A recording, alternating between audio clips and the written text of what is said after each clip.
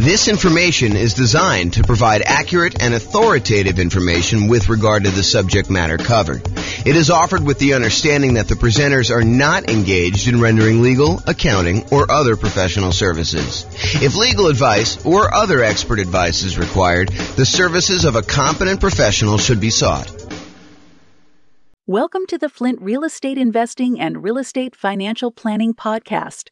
Learn all about investing in real estate in Flint, Michigan, with a combination of real estate financial planning and modeling, with numbers specific to Flint, plus syndicated, more generalized recordings of live and pre-recorded real estate investing classes, not all of them specific to Flint. Be sure to stay tuned after the podcast for a message from our sponsors. Well, good morning and welcome, everyone. I am James Orr, and today we've got a crazy cool class. We're continuing on with the series about how to improve cash flow. And today we're going to cover the section on how to improve cash flow when we're thinking about financing your next rental property. So let's jump right in, because we got kind of a lot to cover. So this is sort of the framework we've been working from. So far, we've talked about how to improve cash flow when searching for a property. We covered that in a previous class.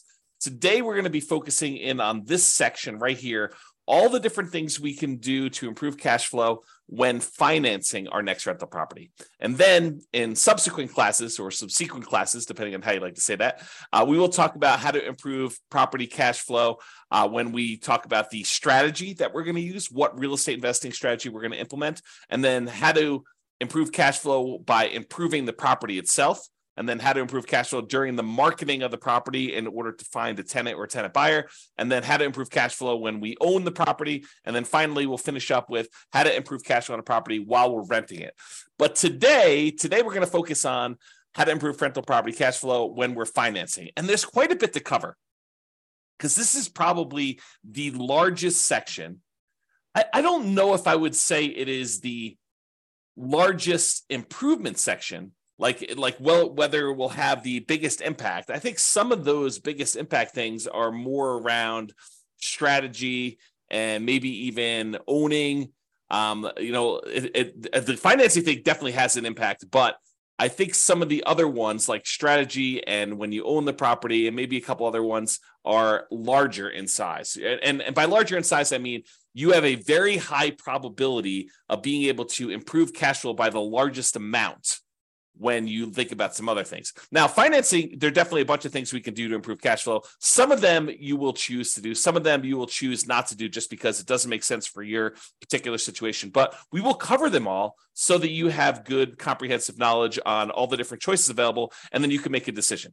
All right, so what I've done, which I didn't do on the graphic, but I've done here, is I've broken it down into sort of subcategories for financing. So we'll talk about some sections where things you can do for financing before getting the loan, paying upfront instead of financing things over time, changing or improving the borrowers on the loan, your relationship with the lender and things you could do with that in order to improve cash flow, changing the amortization period, the terms of the loan, and then private mortgage insurance related stuff. And then things you could do with other properties, because, I'll get to it later, but things you could do with other properties to improve cash flow. And then non-traditional financing, we'll talk a little bit about some of those things as well. So let's jump right in, because I got a lot to cover and there's a lot of them to go over. So let's talk first about before getting the loan.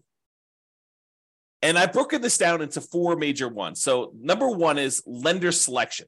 Can I find another lender with better fees or rates? You guys do understand that each lender is a little bit different. They may charge you a little bit higher fees. They may have a little bit better customer service. They may be available after hours to take your call. They may have slightly better private mortgage insurance rates. They may charge you more in points. They may charge you a flat fee instead of a percentage fee. And that every lender's program is a little bit different. And that's one of the reasons why when we get to the class on how do you evaluate and compare lenders, why it's so difficult to compare these lenders, because not only do they charge different fees, but they sometimes call their fees different things. So one of the things you can do in order to improve your cash flow is look at different lenders and find a lender that has better fees and rates.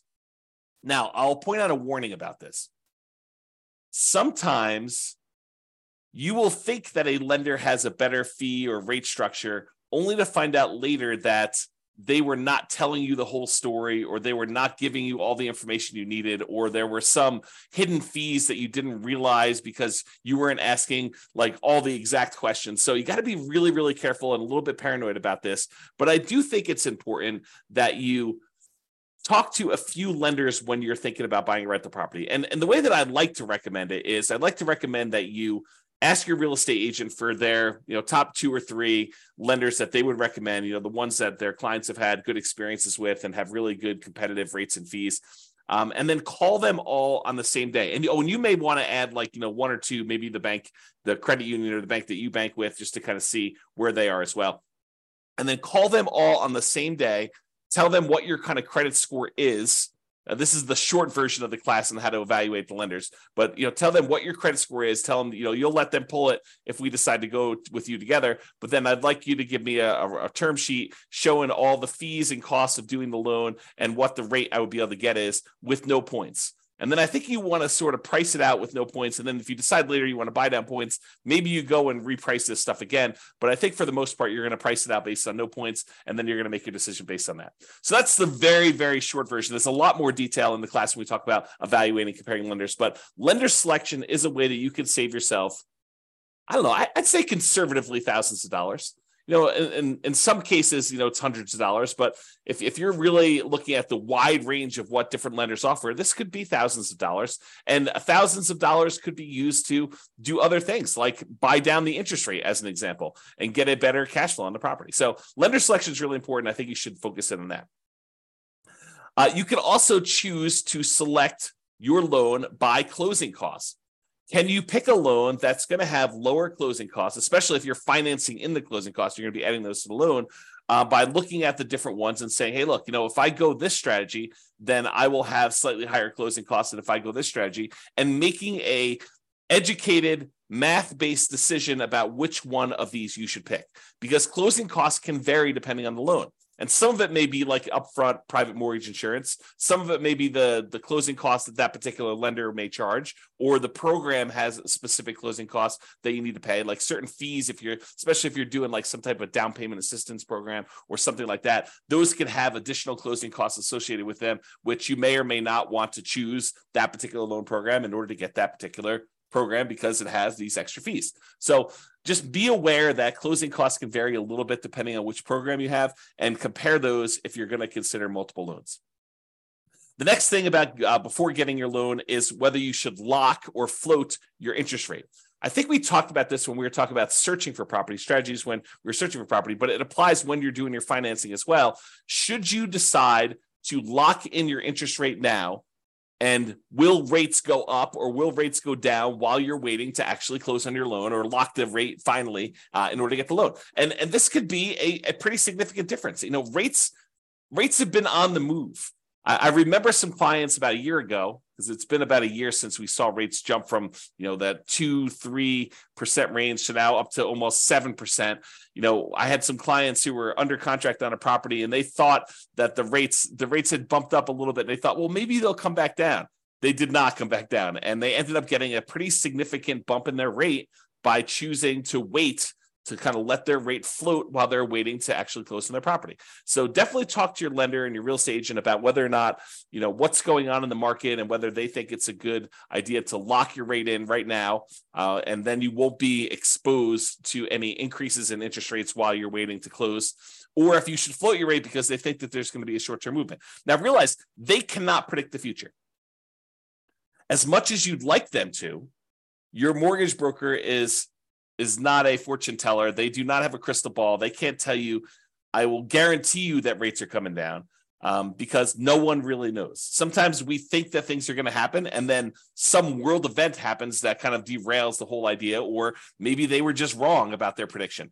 But I could totally see a real estate agent or a lender telling you, oh yeah, we think rates are coming down. The Fed's going to, make an announcement on Tuesday. And between when they, make this prediction and Tuesday comes along, a country attacks another country and it throws a whole bunch of chaos into the mix, and maybe the announcement they thought was coming does not come, and there's a lot of uncertainty in the marketplace, and that causes rates to go up. So we never really know what's going to happen, and so there's always some inherent risk, which is just part of life, and so you just need to deal with this and think about it. In some cases, it's better to lock it. In some cases, it's better to let it float. All right, and before getting the loan, here's another one related to financing. Can I offer less on my offer and still get it accepted to reduce my purchase price, which will ultimately lead to a lower monthly payment, which will lead to improved cash flow? So can I offer less on the property I'm buying to improve my purchase price? That's just something to think about. Talk to your real estate agent to see if that makes sense in your particular situation. In some markets, doesn't make sense. You're not going to get the offer accepted if you offer less. In some markets, you can offer less and still get your offer accepted. So it's definitely an expertise thing with your real estate agent in that market as to whether or not you could offer less and do it. And if you remember my general rule of thumb, for every $10,000 less that you offer, it works out to be approximately $50 per month in payment. Now, that varies with interest rate, and that's based on around 4 to 6% sort of interest rate. It's a little bit less, a little bit more, depending on what it is. But that's the general rule of thumb. For every $10,000 less that you finance, it's about $50. More if it's a higher interest rate, a little bit less if it's a lower interest rate. All right. So those are all the things you can do to improve cash flow before getting the loan. Now let's talk about paying upfront instead of financing. This is the group about things that you could pay for instead of financing them in. And related to that is seller concessions. Seller concessions are when the seller agrees to contribute some money to help you with your closing costs. And you get these by asking for them as part of the offer when you make an offer to buy a property. It's part of the negotiation for you to buy the property. So can I ask a seller to contribute seller concessions to help buy down my interest rate? Now realize for them, it's like giving you a discount on the property. So this may be competing with you offering less. In some cases, you may say, look, I'll offer you your full price, but I want $5,000 in seller concessions. And basically you're saying, I'm going to offer you $5,000 less for the property because $5,000 in seller concessions comes right off of what they would net when they sell you the property. So by asking for seller concessions, though, now you've gathered some money that you can then use in order to pay for some of your closing costs, or maybe buy down your interest rate or something like that, where now you don't need to finance if you were going to finance some of your closing costs in, or if you were going to have a slightly higher interest rate because you weren't going to use money to buy down the interest rate, then you could have a improved interest rate if you ask for seller concessions and you use those to buy down your rate. And we went over the example of this in the previous module on how to improve your cash flow while searching for properties. I give you an example of what the actual numbers were for a specific day on a specific price of property with a lender here that was local to me. And yours will vary a little bit, but realize that I gave you an example and I showed you how much it would cost to buy down your interest rate and how much that would improve the monthly payment on it. So realize seller concessions can be a pretty big one if you're willing to ask for a seller to give those to you, and they're willing to do the discount in order to do that. In some cases, in a hotter market especially, in some cases, we might be willing to pay above what the seller is asking in order to get them to include seller concessions so that you can finance in the improvements you're doing. So as one example, some of my clients in the past have bought new construction properties where, let's say the property was a $400,000 property. They might go to the builder and say, look, builder, I will agree to pay you $405,000, but I want you to contribute $5,000 to my closing costs. Why would they do that? Because now you can finance in the seller concessions that you could use to pay for your closing costs and stuff like that. So you could come to the table with less money, which might be overall better for your return on investment calculation, which you got to run it both ways in that spreadsheet. Go to the world's greatest real estate deal analysis spreadsheet and run it by asking, getting seller concessions included, even if it means raising the price, or not getting seller concessions and having to come to the table with that money for closing costs. Okay. So enough on seller concessions. You could choose to pay your closing costs. Some people are thinking, hey, I will go ahead and finance my closing costs because I get this better return on investment. But by financing your closing costs, it does slightly decrease your cash flow because you are borrowing more. And so your monthly payment goes up. Even though your overall return on investment may be better, your overall cash flow may be worse. And so this is a calculation you need to do for yourself. You need to decide by running this in the world's greatest deal analysis spreadsheet. You need to go figure out and say, look, if I decide to pay for my closing costs up front, maybe my overall return, when we look at the 4 different areas of return, appreciation, cash flow, debt pay down, and cash flow from depreciation, the tax benefits part. We're not talking about reserves here, but those do come into play. But really, we're looking at all those returns. We're saying, look, overall, if I have to bring less money to the table, my return on investment looks better. However, my cash flow number might be slightly worse. And so by choosing to pay for closing costs up front, out of pocket, instead of financing them, it may actually improve your cash flow. And if you're really, really focused in on that cash flow number, this is a way for you to improve cash flow. Okay? All right, let's talk about private mortgage insurance. Remember, private mortgage insurance is insurance that the lender asks you to pay to protect them in case you default. The idea is this. The lender says, look, I really want you to put 20% down in order to finance this property. But you really want to finance this property and only put 5% down. So they say, I will reluctantly agree to make you a loan if you only put 5% down. However, what I need you to do is I need you to hire this third-party insurance company, and I want you to pay them their premiums, their insurance premiums, such that if you default on the loan, they will make me whole. If I need to go sell this property and I have a loss because you didn't put 20% down and there's not this cushion of equity protecting me, if I need to foreclose on you for me to be able to sell it, get out of the property and make all my money back, including all the attorney's fees and probably selling at a slight discount and all those different things. So there's usually a 20% cushion of equity if you put 20% down. If you're only coming in, you're only putting 5% down, they want you to go pay a third-party insurance company that will protect them in case they need to sell the property because you defaulted, they foreclose, and they need to get their money back. And so you say, I will agree to that. I will pay this monthly fee or an upfront fee in order to have this insurance company protect you because I'm only putting 3.5% down or 5% down or 7% down or 19% down. Anything less than 20% is typically what you need for PMI, what they require for PMI. Okay. So there's a couple options with PMI though. In one case, you could choose to pay PMI monthly. Some of these private mortgage insurance companies will allow you to pay your private mortgage insurance monthly, and some of them go away after you've gotten back up to that 20% equity. Not all of them. For example, FHA never goes away. But some of them will go away. They'll say, okay, we can now remove PMI once you've gotten to the point where you've got 20% of equity, when you get to 80% loan to value.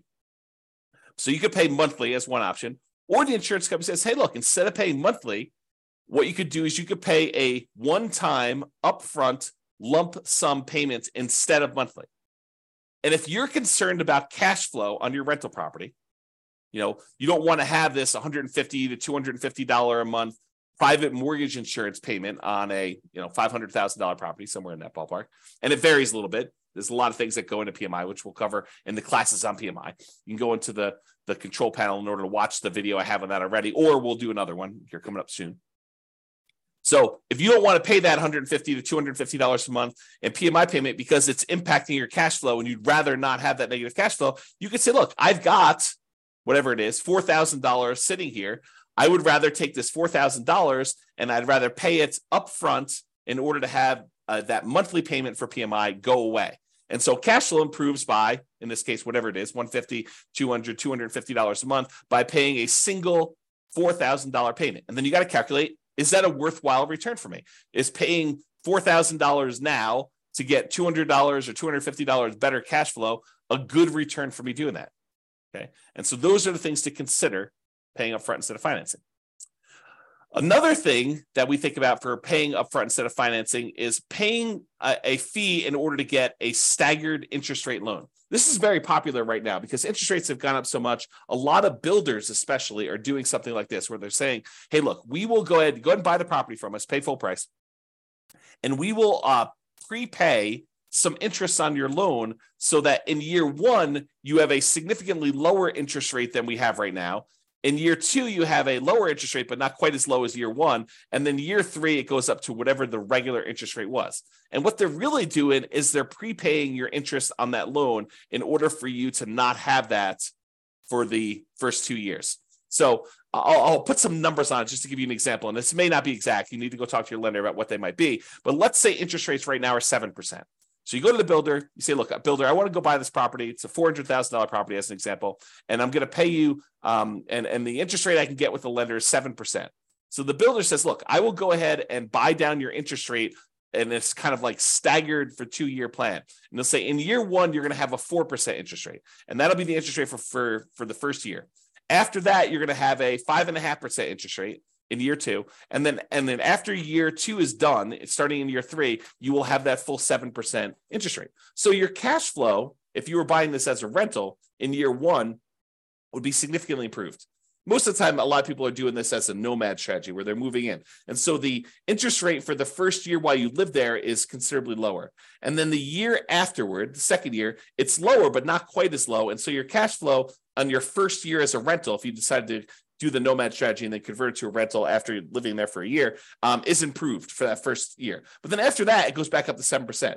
And some people are thinking, well, interest rates will surely come down in the next 3 years. Well, maybe not. We don't really know what interest rates are going to do. They may come down in 3 years, and then at which point you could probably do a refinance out, to kind of change your rate, a rate and term refinance to change the rate on the loan, if it comes down low enough to do it. And remember, if you were living in the property and then you moved out and now it's an investment property, it's a very different kind of like rate that you might get on investment property than if you got in an owner occupant. It's usually higher. So you got to kind of consider these things when you do that. In general, I'm not saying they're bad. In general, though, I don't like the staggered rate idea. I mean, if you're only going to hold a property for a short period of time, I could see it being beneficial to do for a very brief period of time. But I'd almost rather they take that money and give you a lower rate for a 30-year term. That way you can keep that loan for 30 years. Although some people are like, but James, I'm going to be refinance. I'm going to sell the property because I'm going to reuse the equity. I'm going to re-leverage up. I'm going to do a cash out refinance, or I'm going to go and do a rate and term refinance when rates come down. So why would I go buy down the rate for 30 years if the rates are higher than what I think I'm going to get? Well, we don't know what the future is. And so I think that's one of the big concerns about whether you do this for 30 years or not. Maybe I should do a separate class on that idea. To be determined. And then the other option, which I was just sort of talking about, is you could buy down the rate completely. So you could say, look, instead of doing this staggered rate where I get a lower one for year 1, then a slightly higher one for year 2, and then it goes to the full rate after year 3. And by the way, there may be a 3-year plan out there by the time you get this. Maybe like you buy it down for year 1, year 2, and year 3, and then it goes up to the regular rate year 4. I mean, who knows? These kind of programs change all the time. So just realize, talk to your lender, find out what they are.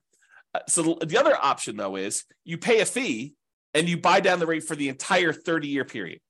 And we talked about this when we talked about searching for properties. I gave you that example of how much it costs to buy down the rate for the entire 30-year period and how much improved cash flow you got by doing that. So that could be a way for you to do this too. So we kind of covered these options. So to recap, paying upfront instead of financing. We talked about seller concessions, getting the seller to contribute some money to help cover your closing costs or using that to buy down rates. Paying the closing costs up front instead of financing them. Prepaying PMI instead of paying it monthly. Getting that staggered rate or buying down the rate for the entire term of the loan. Those are the options for paying upfront. All right, let's talk about changing or improving the borrowers. So let's talk about changing you. Some people come into this and they're so anxious to get excited that they don't take the time to really improve their situation first. And I understand it because, getting in on a property, that first one, and getting that property, the kind of asset base growing for you, it does make a huge difference.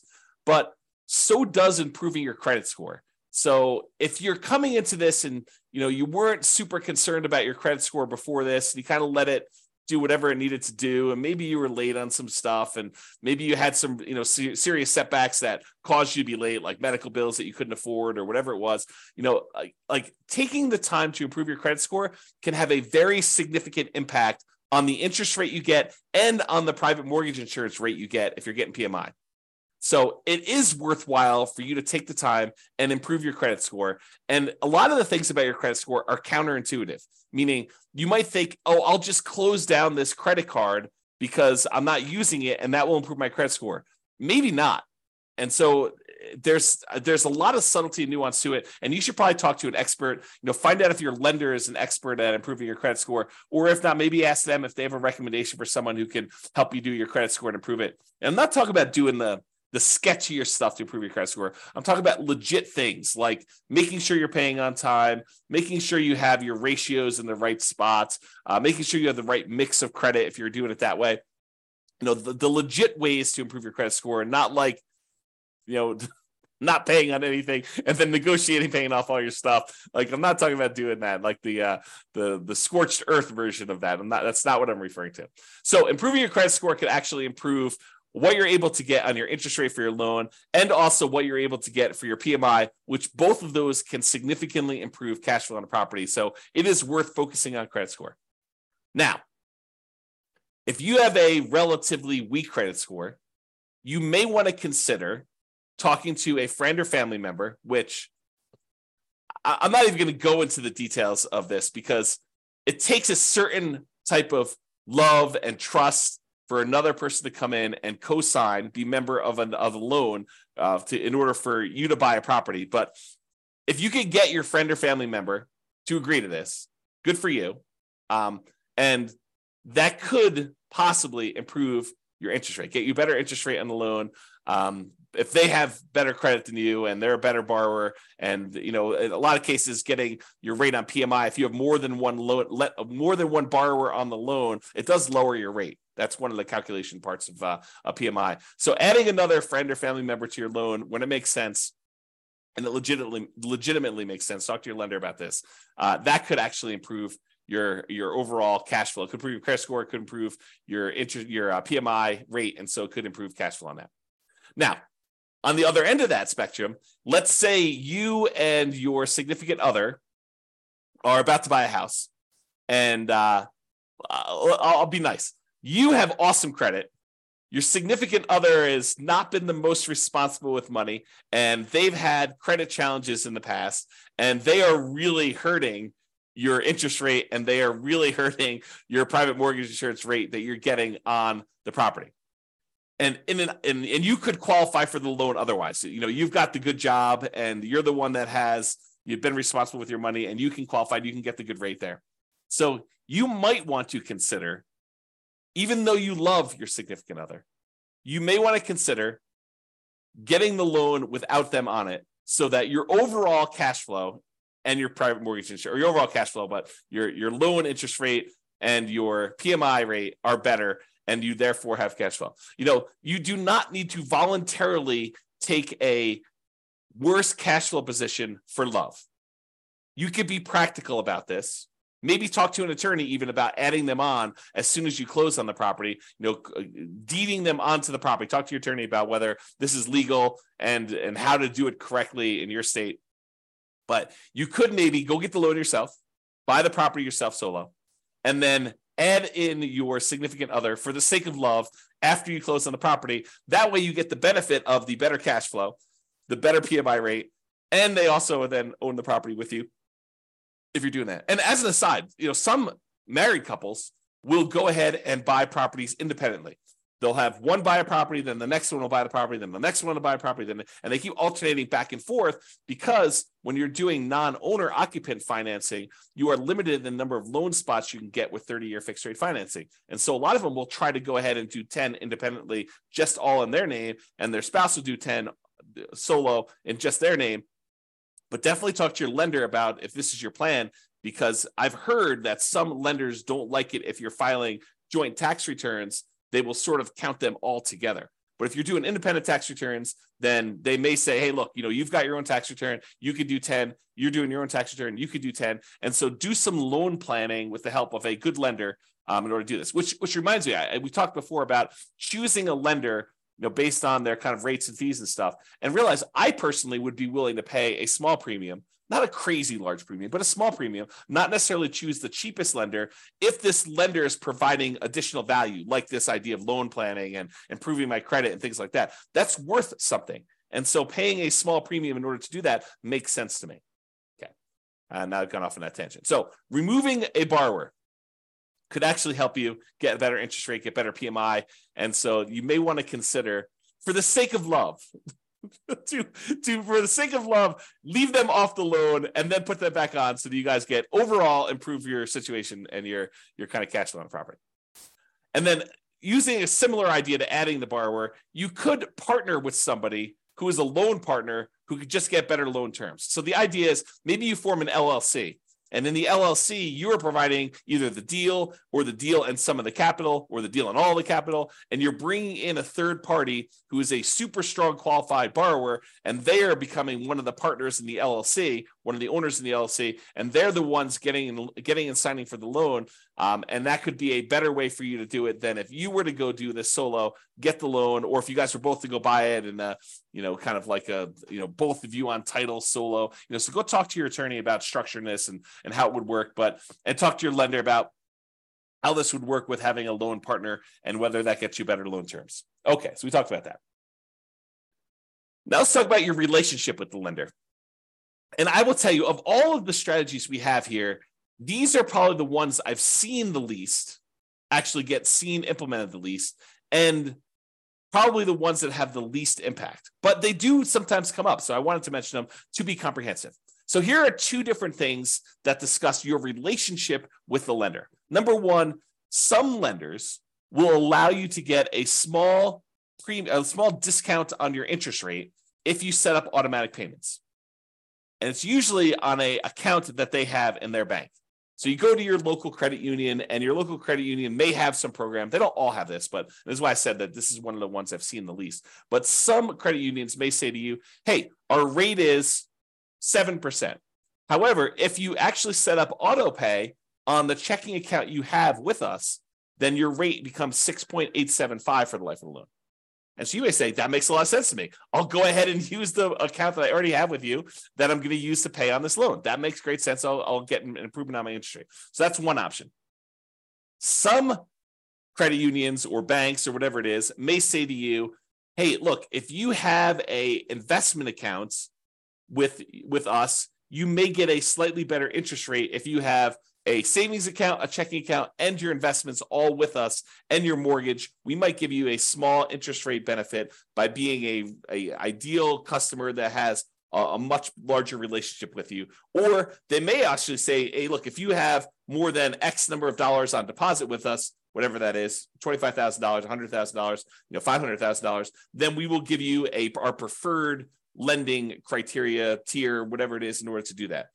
You tend to see more of those with commercial loans, although maybe you see it with residential loans. Again, I don't see this very often, but I've definitely heard about people getting these benefits. I had one client at closing told me about their lender was giving them some type of preferred rate for doing some of this stuff. So check with your lender, see if that's appropriate for you. All right, change the amortization. Amortization has to do with the period of time over which your loan pays off. If you say you have a 30-year amortizing loan, that means that by making regular monthly payments, the loan will be paid down to a zero balance after 30 years. Or if you have a 15-year amortization, it means that a 15-year loan, by making the regular monthly payments, will be paid off down to zero at the end of 15 years. Okay, so when we talk about amortization, I'm talking about kind of like the period of the loan or how the loan is amortized to do that. So for example, with an interest-only loan, the loan is not amortized. You are only paying the interest that is due, and the balance of the loan is staying the same throughout that period of time. So you may be paying just the interest, no additional money toward the principal or the amount that you owe on the loan, and so the balance of the loan is not going down. Well, by paying interest only, that does improve cash flow. So you could choose, if your lender offered this and you were willing to do this, to say, look, I'm not willing to have a 30-year amortizing loan. I want to have an interest-only loan. Then you'll always owe the same amount unless you pay extra and reduce your principal. But I want to pay the same amount and only pay the interest on the loan, which would improve cash flow. If you think about it, this is part of our deal alchemy class. But if you think about the 4 areas of return we sometimes talk about, the appreciation part of the return, the cash flow part of the return, the debt pay down part of the return, and the cash flow from depreciation or the tax benefits part of the return, plus the reserves. But if you think about those kind of primarily 4 areas of return, what we're doing by doing an interest-only loan is we're using deal alchemy in order to say, hey, look, instead of taking the return we're getting from paying down the loan, the amount of money we'd be paying in principal, we're moving that return up into the return quadrant for the cash flow. So we're saying, look, we're taking a 0 return on debt pay down, and we're moving that to the cash flow portion of our return. So that could improve cash flow by doing that. So you could do an interest-only loan if you wanted to do that instead of having the loan be paid down.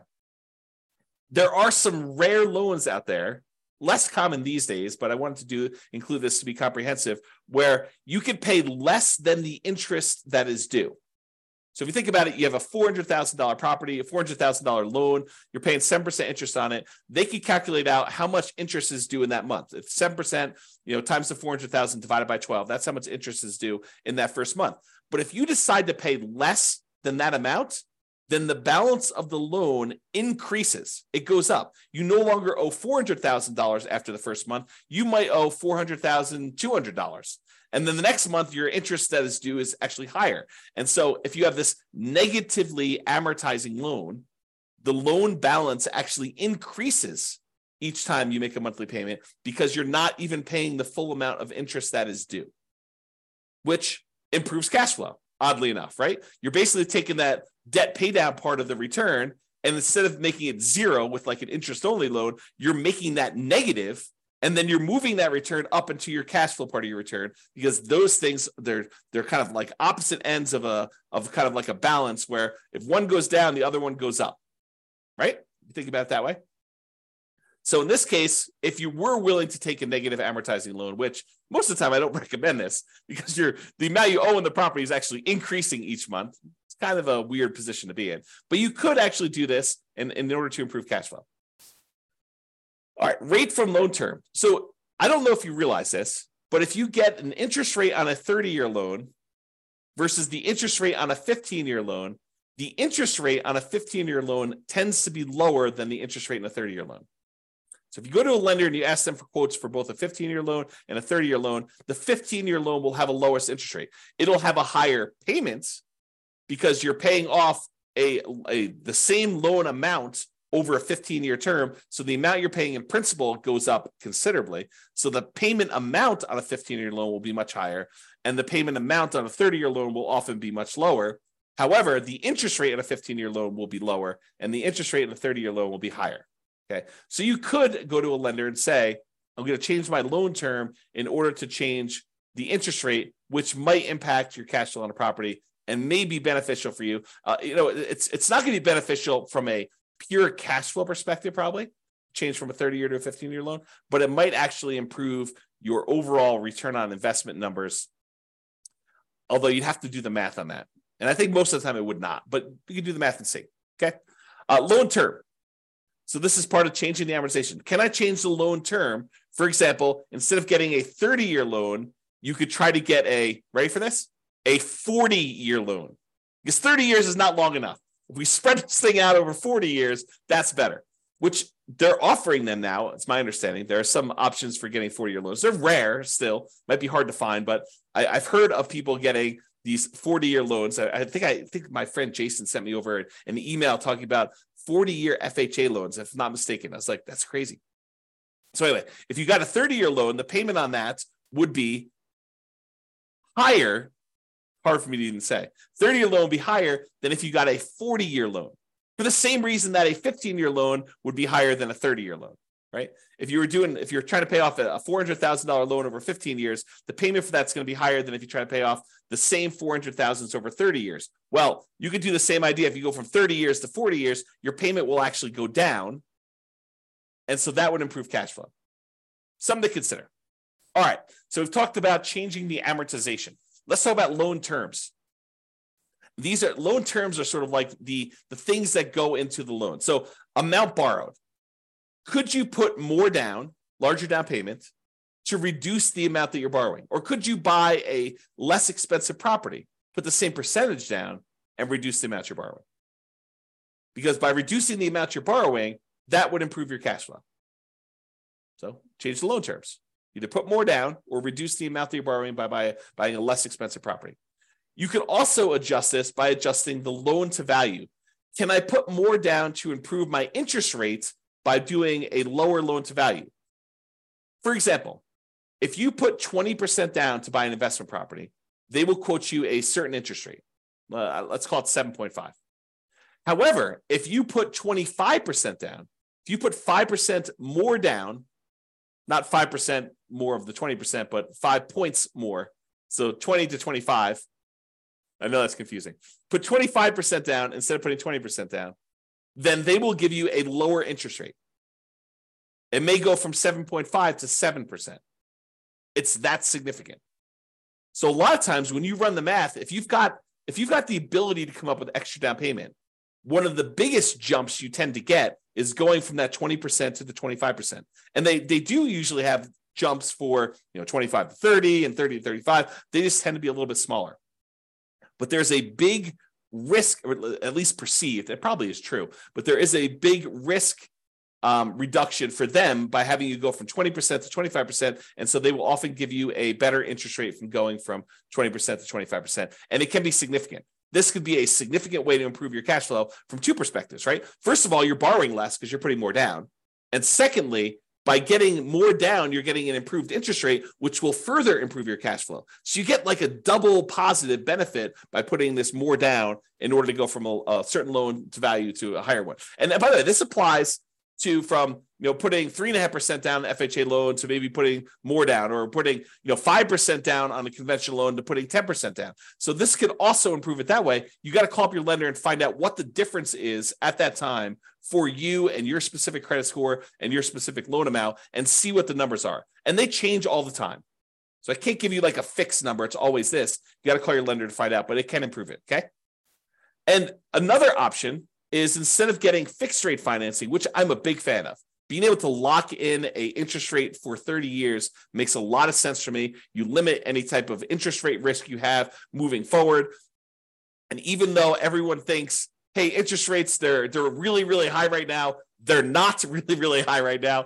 I think I did this. I did like a confidence meter, an interest rate confidence meter, where I showed you what percentage of the time in all of the history we have for 30-year loans have interest rates been above this thing. And I don't remember the exact number. I probably should go look it up before I quote it on here. But it was something ridiculous. Like the interest rates were higher than 7%, 60% of the time, or something crazy like that. Okay, you can go look up my confidence, I think it's called interest rate confidence meter that I built, and you can put in your interest rate that you're getting right now, and it will tell you over historic time what percentage of time the interest rate was higher than that. And people think, 7%, that's really high. No, it's not really high. It's not even a halfway. Right? Half the time it's been more than that. Okay, so could interest rates go back down? Absolutely. Could interest rates go up from here? Absolutely. And so getting a 30-year fixed rate financing eliminates that upward risk you have and locks you in. Now, there's a great benefit of getting these 30-year fixed year financing, because if rates do come down, you can choose to pay a little bit of money and ratchet that rate down. You could go from 7% back down to 5 or 3 if it goes back down that low. Okay, but you don't have the risk of it going up to 9 or 11 or 15 or 18, which it has gone to. Okay, so those are things you can consider. So why was I telling you this? Because you could choose to take an adjustable rate interest rate in order to get a lower rate right now in order to improve cash flow in the short term. But you're doing that, but you're adding in the risk that interest rates will go up higher than what you could have gotten fixed right now. So as an example, I'm going to make up numbers. Let's say you could go, and if you got you could get a 7% 30-year fixed rate financing right now if you got a loan for 30 years. Or the lender says to you, or right now, I could give you 5.5% if you take an adjustable rate mortgage where the rate adjusts every year. And it can't go up above 9, as an example. And you're like, wow, the cash flow difference between 7% right now and 5.5 with an adjustable rate mortgage, 7% fixed rate for 30 years versus 5.5 where it adjusts every year, or maybe it's fixed for 5 years. They get you with this, right? They're like, hey, it's fixed for 5 years and then it adjusts every year after that. You're like, oh, that sounds great. But there's all different programs. They vary. Okay, but let's say, for the sake of this argument, let's say it adjusts every year. So they say, I'll give you 5.5 today, but it can adjust every year. You're like, that sounds really good. I'll get better cash flow, and rates are surely going to go down. They're just kind of like got this like bump right now because we're trying to get inflation under control. And as soon as inflation gets under control, we're going to drop rates way back down to 3. I'll refinance out. This will be a win all the way around. Maybe. And let's say next year, the rates are now at 9. And yours says, okay, it's going to bump up, and maybe they have a cap on how much it bump up each year. And so maybe the cap is a point each year. So it goes from 5.5 to 6.5. You're like, I'm still winning. Year 2, it's still lower than what I could have gotten if I did fixed rate financing that year. And you got another year, and now rates are 11. Or maybe they're still at 9. And so your rate goes up from 6.5 to 7.5. And they're like, whoa, this is higher than what I could have gotten 2 years earlier if I had just picked the fixed rate one. And so maybe it stays there for 5 or 6 years and it kind of keeps bumping up that 1 point a year. 7.5 becomes 8.5 until eventually it becomes 9. And now you're 2 percentage points higher than you were. Sure, you got improved cash flow for that first year or 2 or 3, but then after that, it's actually been higher. And it could go back down. So you could get a benefit of it if it adjusting back down on you for doing that. Maybe that's part of your adjustable rate mortgage program. But realize that there's a risk to taking these adjustable rate mortgages. And you need to decide if you're comfortable with that risk or if you'd prefer to lock in some type of 30-year fixed rate financing, eliminate that risk from your portfolio. And we'll talk about this when we go into the risks of real estate investing and how to mitigate those. This is one of the ways to mitigate it. This particular risk is to get these 30-year fixed rate financing things. And then if rates drop down, you could benefit by paying a little bit of money and actually refinancing, do a rate and term refinance and lower your rate then. Okay, so we talked about loan terms, the amount borrowed, loan to value, and adjustable rate.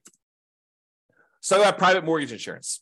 We covered what it was earlier, but you can choose to not pay private mortgage insurance. How do you do that? Well, what triggers private mortgage insurance? Putting less than 20% down.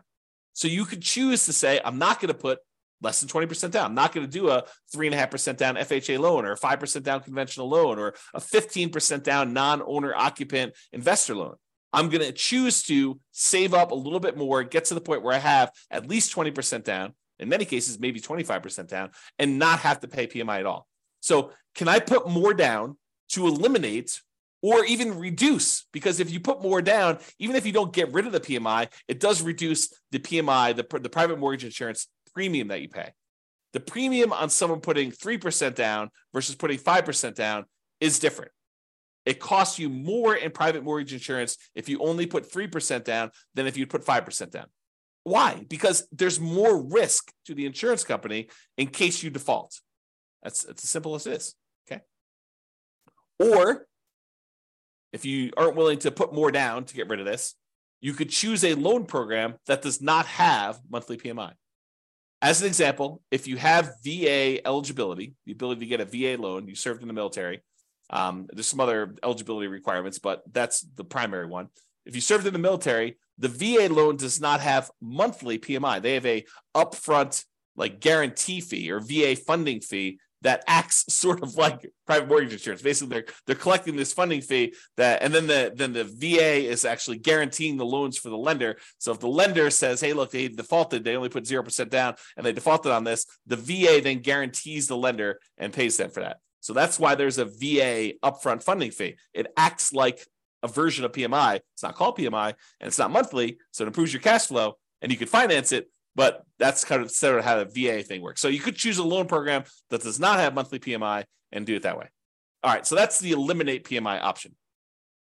We talked about this before. You could prepay PMI.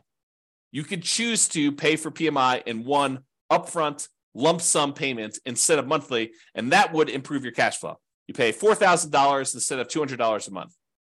Cash flow improved at a cost of $4,000 upfront.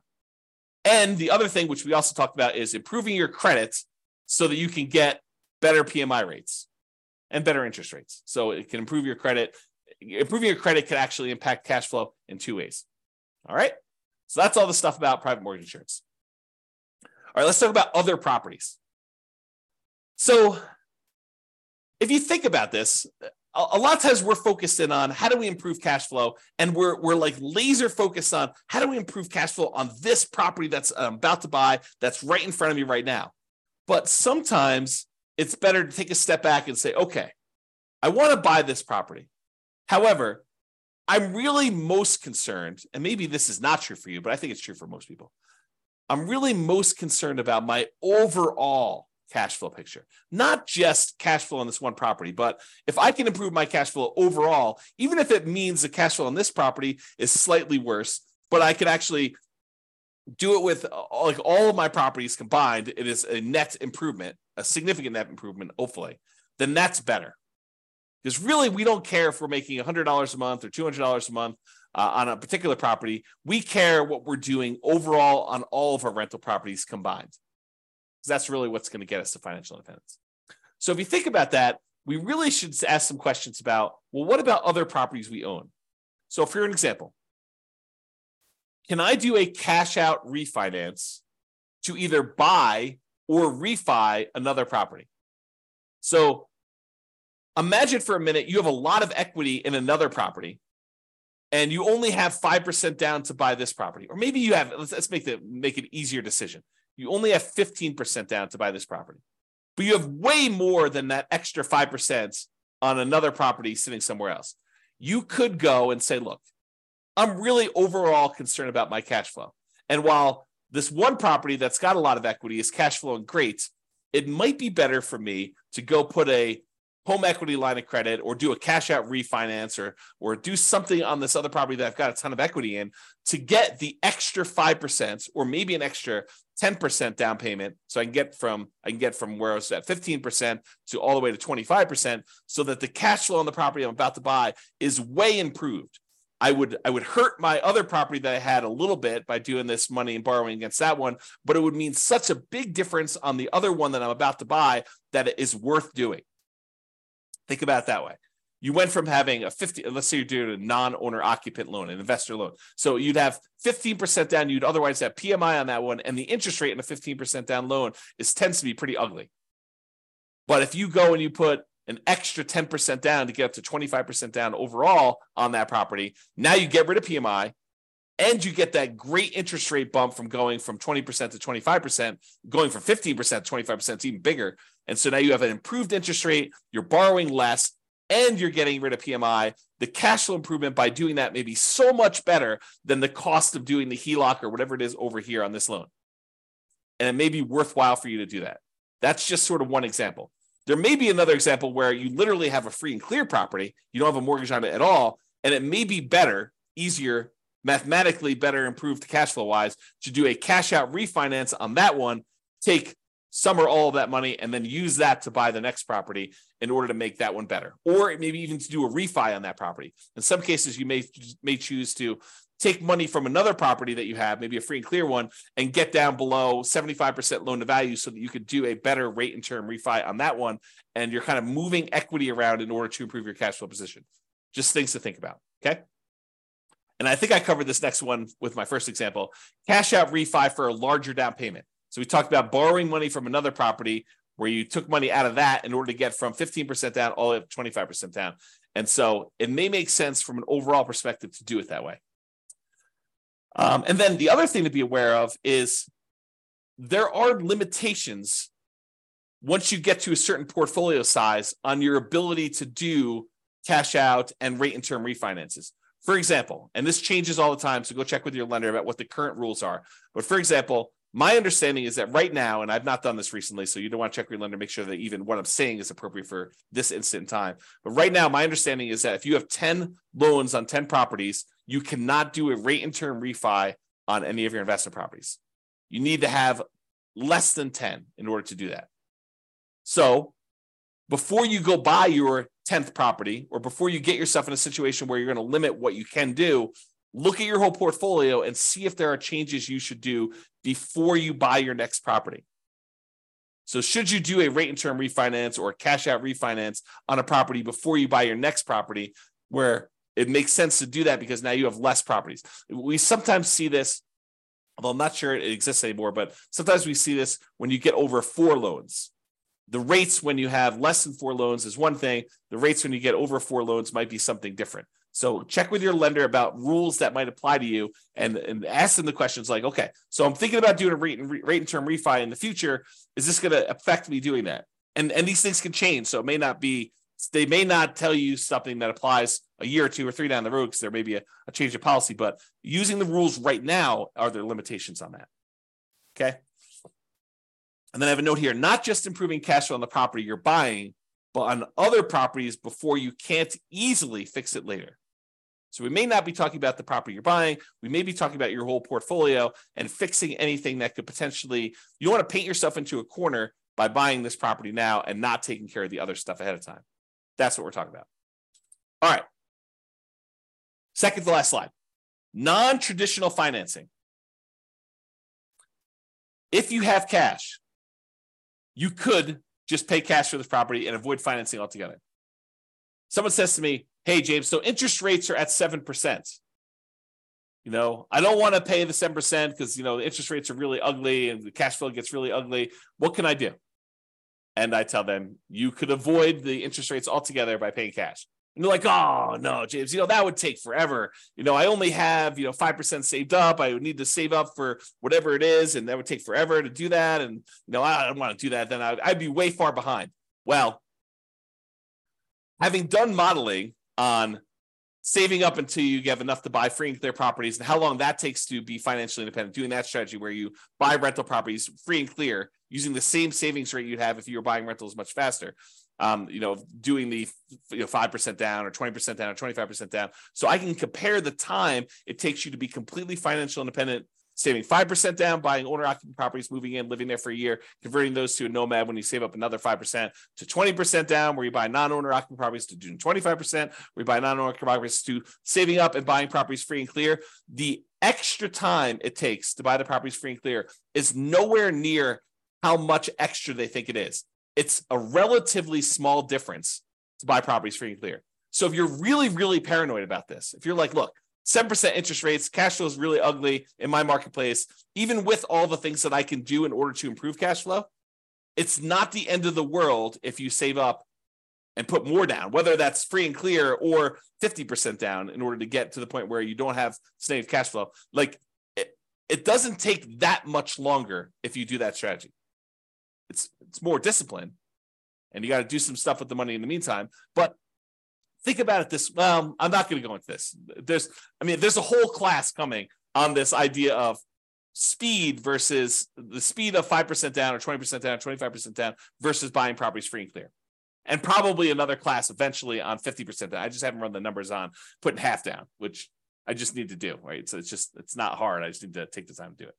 All right. So you could pay cash, which would significantly improve your cash flow, which is one of the reasons why it's not that much longer. Because when you buy a property all cash, it makes up a huge amount of ground to you having the amount coming in that you need in order to be financially independent. When you buy a property that you put a little bit down and you only have a small amount of cash flow, well, it doesn't contribute that much to you being financially independent. But when you buy a property free and clear and you have all of the cash flow, minus your kind of taxes and insurance and maintenance and vacancy, but you don't have a mortgage payment, which is usually a pretty large chunk of that, and your cash flow is very, very large, you don't need very many free and clear properties to get to the point where you're financially independent. Whereas if you buy ones that have small amounts down, 5%, 10%, 20%, 25% down, then the amount of cash flow you get on those is a lot smaller. You need a lot more, or you need a lot of time for them to build up to the point where they have cash flow going. So math is really interesting. All right, I've gone off on a tangent long enough on that one. So you could pay cash. And would it be better to do that as a consideration for you? You could choose to seek out private financing.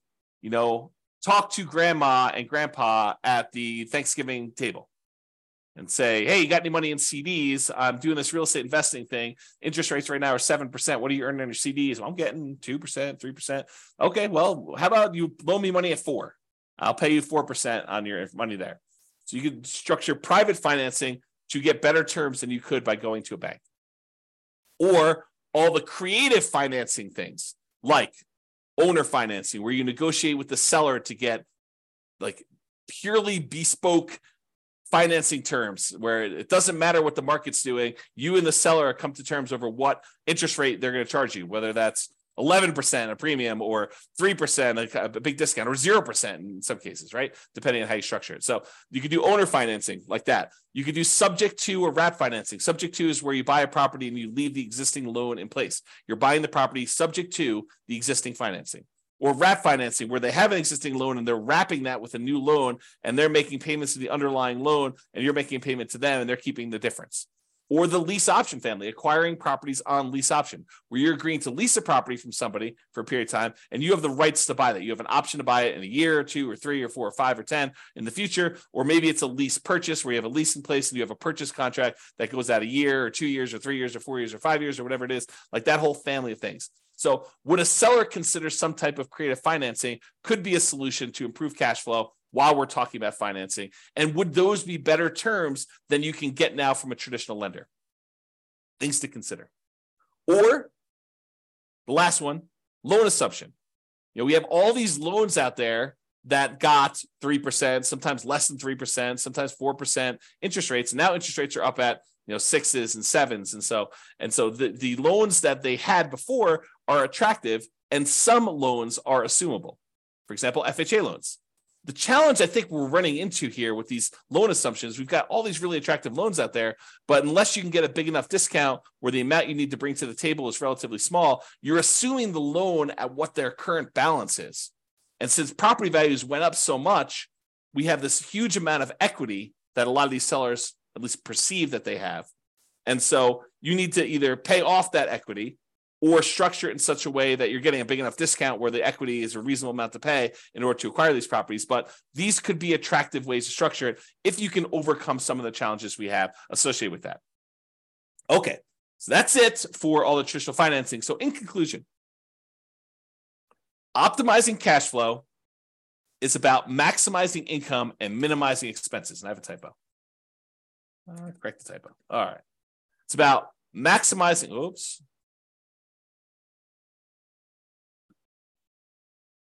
All right, it's about maximizing income and minimizing expenses. Your mortgage tends to be a very large percentage of your expenses on a rental property. It doesn't have to be, but it tends to be, especially if you're putting very little down. And there are several things you can do that impact the size of that expense, how big your mortgage payment is. That's largely what this class was about. Making financing a prime lever for improving cash flow. So if we can fix that very large percentage of your expenses, that allows us to significantly improve your cash flow, which is why this becomes such a big, robust area to focus on. It is better, in my opinion, to take time to more holistically look at and improve on all the various aspects and stages of what improves cash flow. And so this one was one that had a lot of different options, a lot of different ways to improve it. Not necessarily all the biggest ways, although some of them could be pretty big, but not all of them are the biggest ways, but they could be an improvement for you. All right, so that's it. Hope you enjoyed the class. This has been James Orr. Bye-bye for now. With home prices up, mortgage interest rates up, and rents up but not quite enough to counteract the higher prices and interest rates, cash flow on rental properties in Flint is harder than ever. Book a call with the Real Estate Financial Planner to apply our proprietary 88 strategies to improve cash flow on your rentals. See the show notes for a link to schedule your call and improve your cash flow today. If you're a real estate agent, lender, or professional in Flint that wants to help our real estate investor listeners, consider reaching out to learn about collaboration opportunities with this podcast. We'd love to add more value to our listeners by having you assist our investors buy, sell, and finance their real estate investments. See the show notes to schedule a call to discuss collaboration opportunities.